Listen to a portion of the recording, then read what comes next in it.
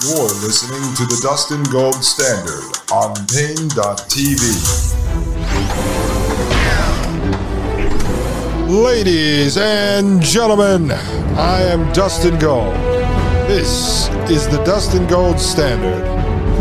And you are listening to Pain.tv/gold. All right, here we go, folks. So, I hope you had time to absorb that and think about that over the break. Diane DeUlius there, the old Frankenstein doctor, sitting there talking about the 20-year war and how we now have all of these human cyborgs walking around in society with prosthetic robotic arms and limbs. How convenient is it not for these people as they move forward into the normalization campaign? All right, let's continue. In some ways, I see that as, again, a natural progression. This fourth one that we were talking about with this intensive data interface with the brain, it's different in that regard. Let me roll that back for a second, folks. You need to hear that again.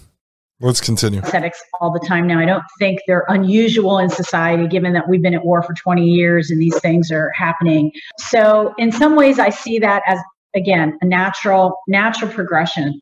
Okay, so having these guys come back with missing limbs and attaching robot arms to them because of a 20-year war is just a natural progression. The natural progression of the societal awareness and perceptions of the human-machine enhancement technology. Just a natural progression, folks. Totally natural. It's natural that we sent these boys and girls overseas to be dismembered, to be disfigured, and then bring them home for the old Dr. Frankensteins to turn into walking, talking cyborgs. Jesus, folks. This is insanity. All right, let's continue. This fourth one that we were talking about with this intensive data interface with the brain, it's different in that regard, I think. And so from a societal perspective, I think that's the one we have to think the most about. Again, as Peter said, this is a leap. This takes us to another level.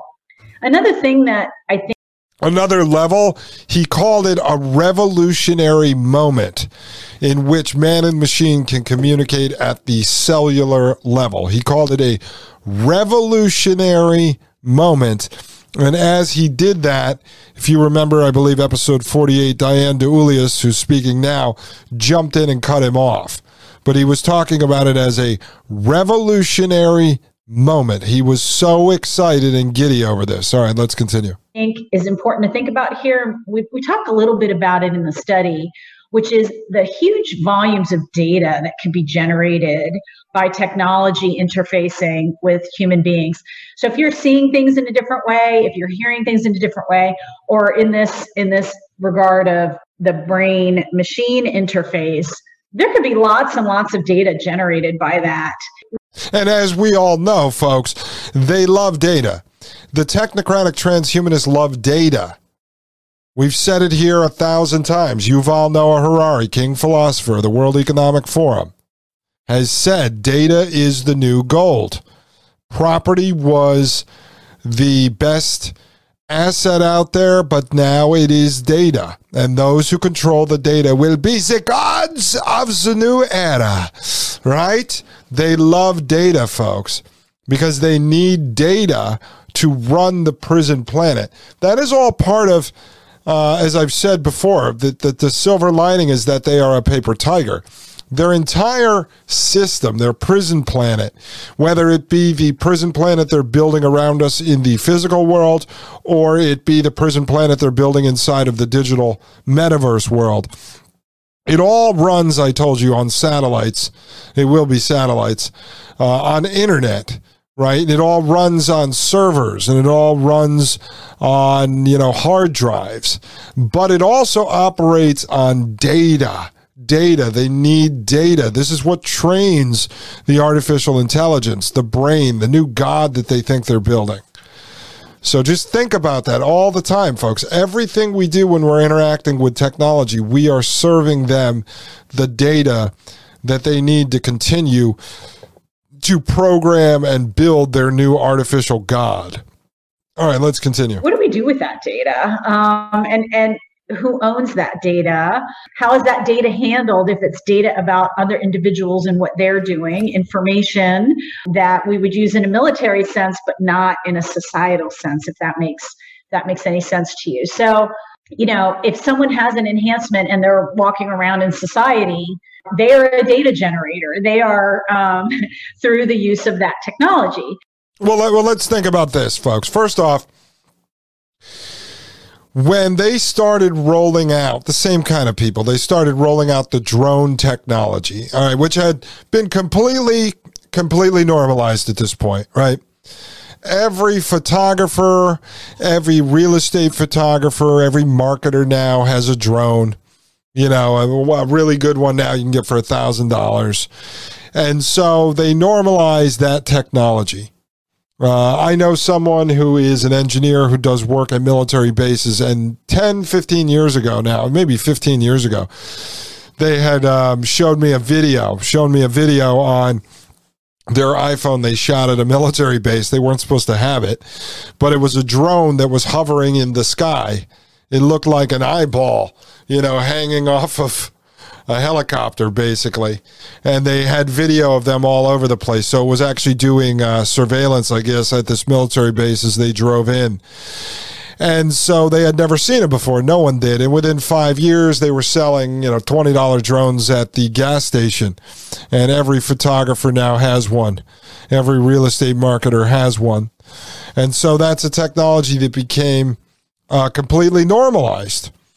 And so then it started to come out in the public that they were using drone technology for all these good things. They could send a drone from New York City to Maryland to help in a fire rescue. They always had all these stories they would put out there, these different narratives. It was going to come here and rescue people in a flood or something. But then what happened was the drone has a camera, and the camera is on.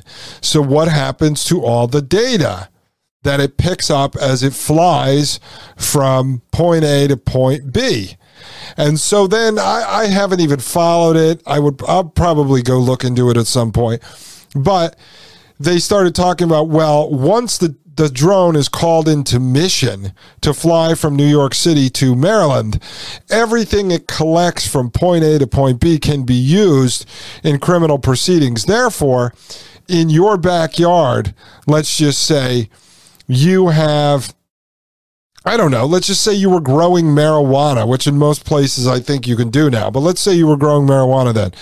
If the drone picked that up in its flight path from point A to point B while it's on a mission, they could later use that. The government could use that footage against you, even though you have nothing to do with what that drone, what mission it was being sent on.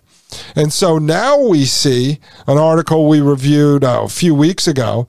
In France, they're now using drones in partnership with Google, through Google Map and Google Earth, to fly around and scan people's backyards to see if they put in a pool or a shed or some kind of a gazebo during COVID when the zoning offices were closed, and then these people didn't end up paying licensing fees or a tax on their new pool.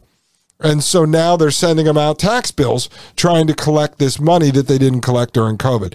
So you see how far it's gone from a friend of mine 15 years ago seeing a drone hovering above a military base when no one knew what they were, to the point now where they're using drones to harass people. And trust me, they'll use them in the United States too for the same thing. The IRS will probably use them, or if they're not already, to the point where they're now using them to harass people. And then they've been talking about for a couple of years now having drones deliver your pizza for DoorDash, or having drones deliver your boxes for Amazon. And so what Deulius is talking about there is the data that's collected by this cyborg superhuman. Who owns it? Who owns the data now when they enhance their sight or enhance their sound in the military and then put them back out into the real world, right? And now they're walking around collecting all this enhanced data via their augmented brain and eyes and ears. It's an interesting question. So let's get into exactly what these guys' solution to this is. My solution is don't do it. Don't do it. And as you see here, they're going to freak you out, and they've been doing this for the last couple of years. The whole reason why Elon Musk and these others promote having to build super artificial intelligence is because China's going to beat us to the punch, or Russia's going to beat us to the punch. And if they're going to do it, we have to do it, and we are the good guys. We don't want to do it, but we need to do it to protect everyone. It's all in the name of national security, all in the name of national defense.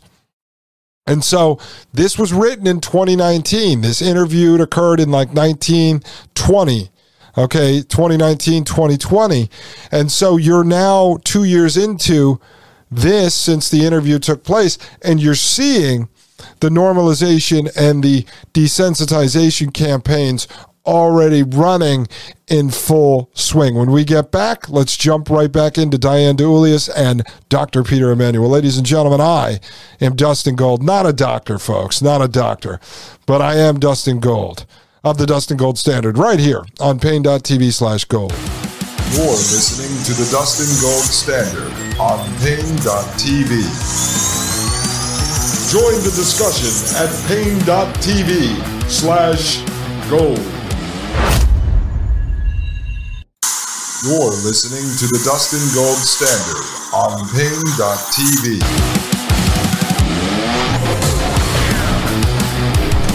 All right, ladies and gentlemen, I am Dustin Gold, and this is Pain.tv/gold. You are listening to the Dustin Gold Standard, folks. I'm trying to make this the standard in transhumanist technocracy broadcasting, ladies and gentlemen. All right, folks, let's jump right back into this. Right now, we're getting into who owns the data. Who owns the data that the cyborgs are collecting with all of their enhanced features as they merge man with machine? Let's continue. And when that data is used in a military sense, that's one thing, that's for defense. But how would that be used in a non-military sense? My husband used to work as a civilian at one of those military issue warehouses aboard Camp Lejeune, North Carolina.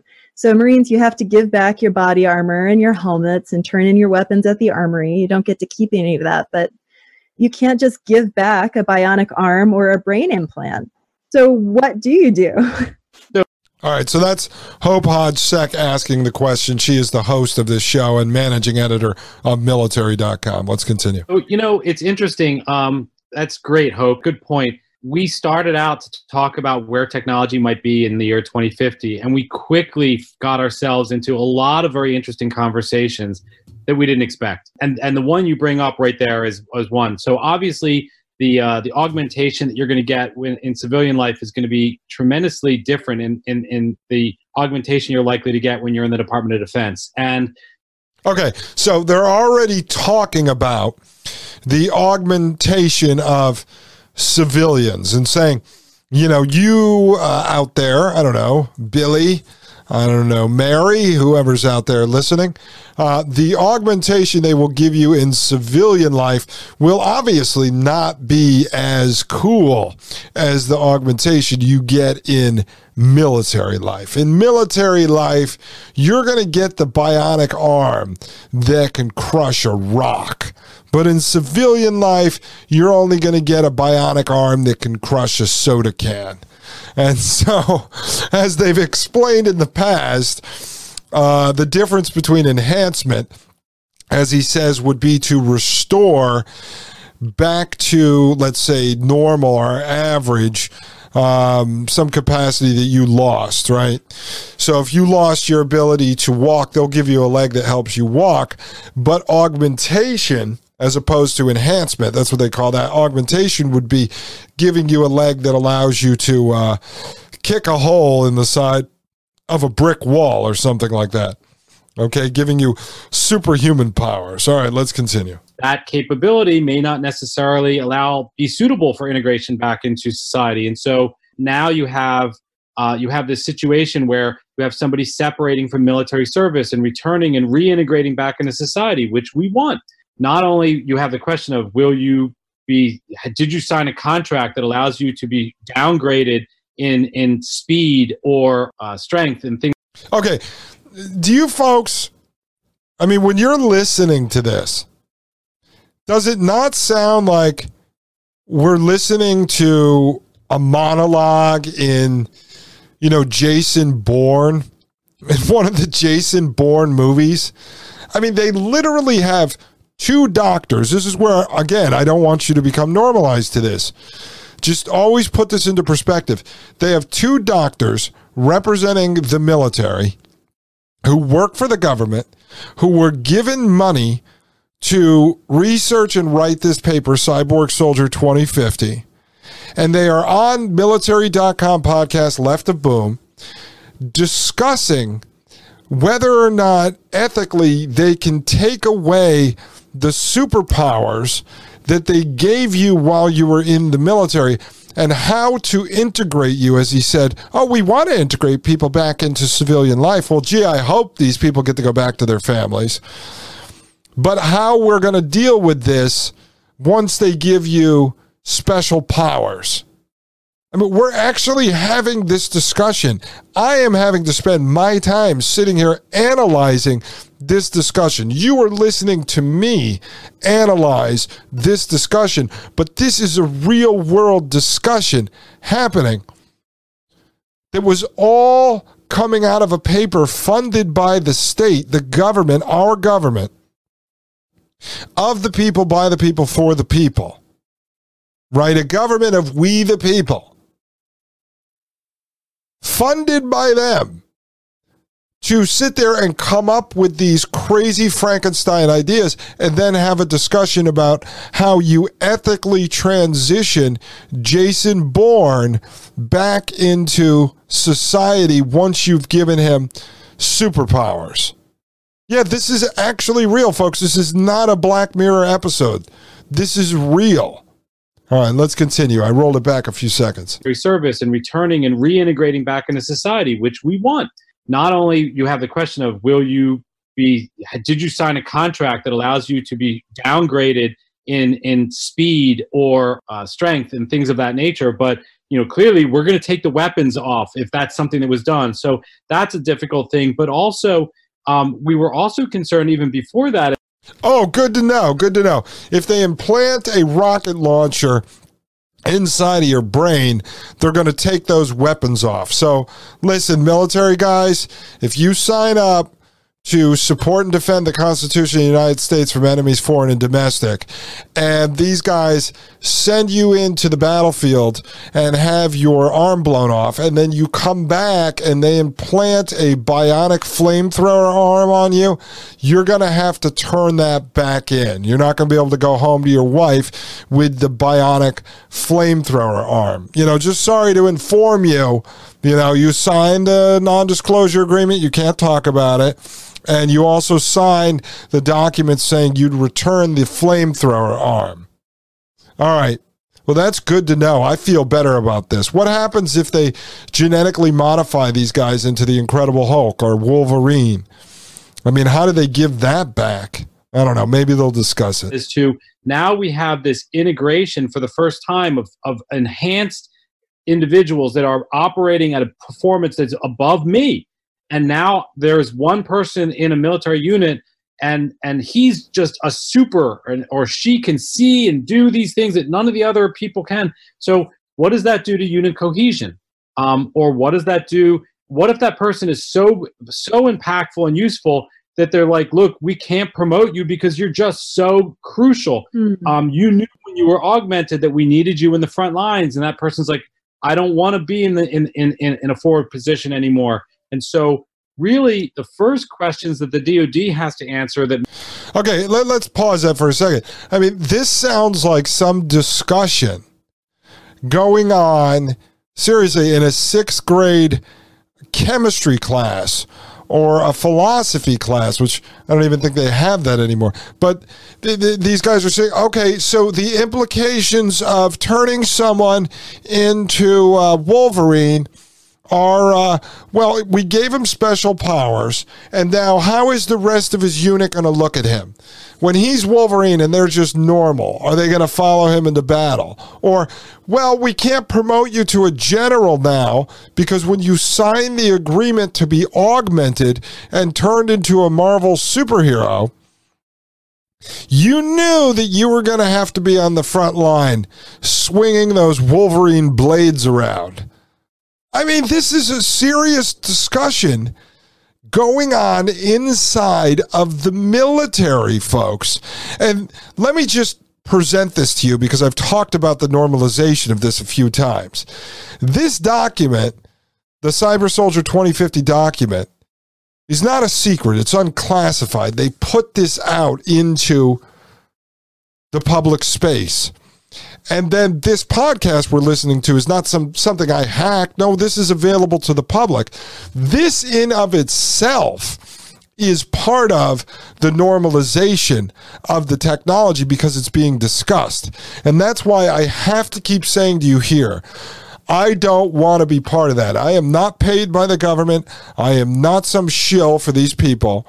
I am trying to show you the realities of what's happening so that you are armed with this information to bring back to your friends and family and to teach your children and grandchildren about the world that we're living in and where it's going and how to try to escape it and avoid it. And maybe one day there'll be a revolution that stops it. But this in of itself is part of the desensitization to it. All right, let's continue. Many other agencies might not is, how do we integrate these technologies into our population? How does that augmented population then integrate into the overall general force? And then how do those people then separate and reintegrate into the society at large? And so do you hear this? Folks, did you hear that?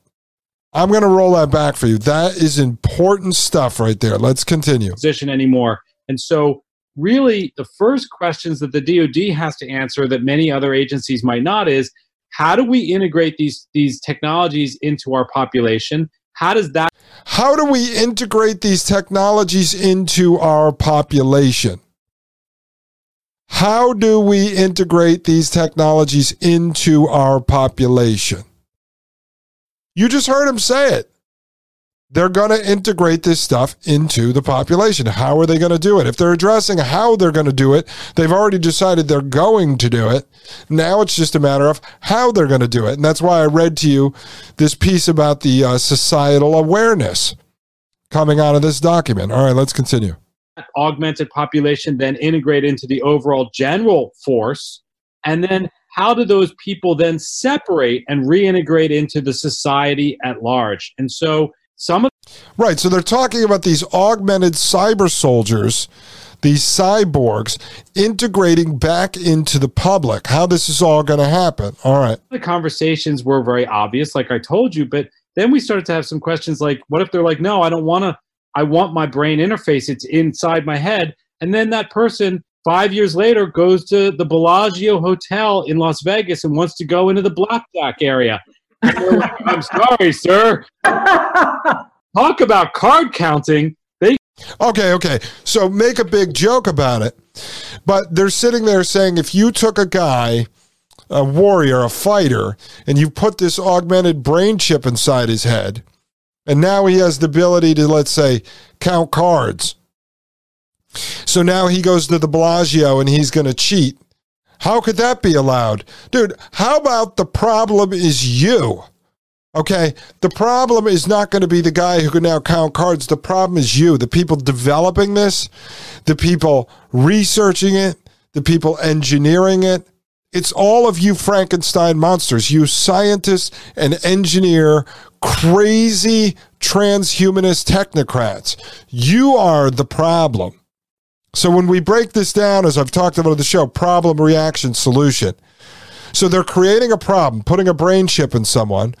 Then they're out there now provoking the reaction. They want that from the society, which is, wait a second, how the heck could this guy be allowed to count cards? I can't count cards. No, he could count cards, and then the solution will be whatever it is they're going to offer. And whatever they're going to offer is always going to be more technology that's going to create more problems. More problems. And so I'm telling you where they're going with this so that you know and you're ready for this on the next episode.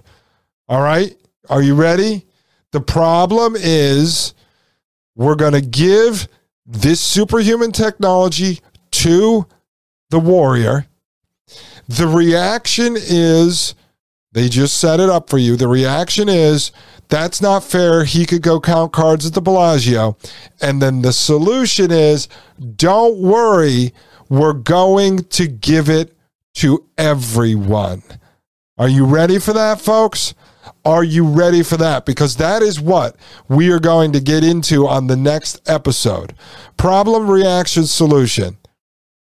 Give it to the warrior. It's not fair.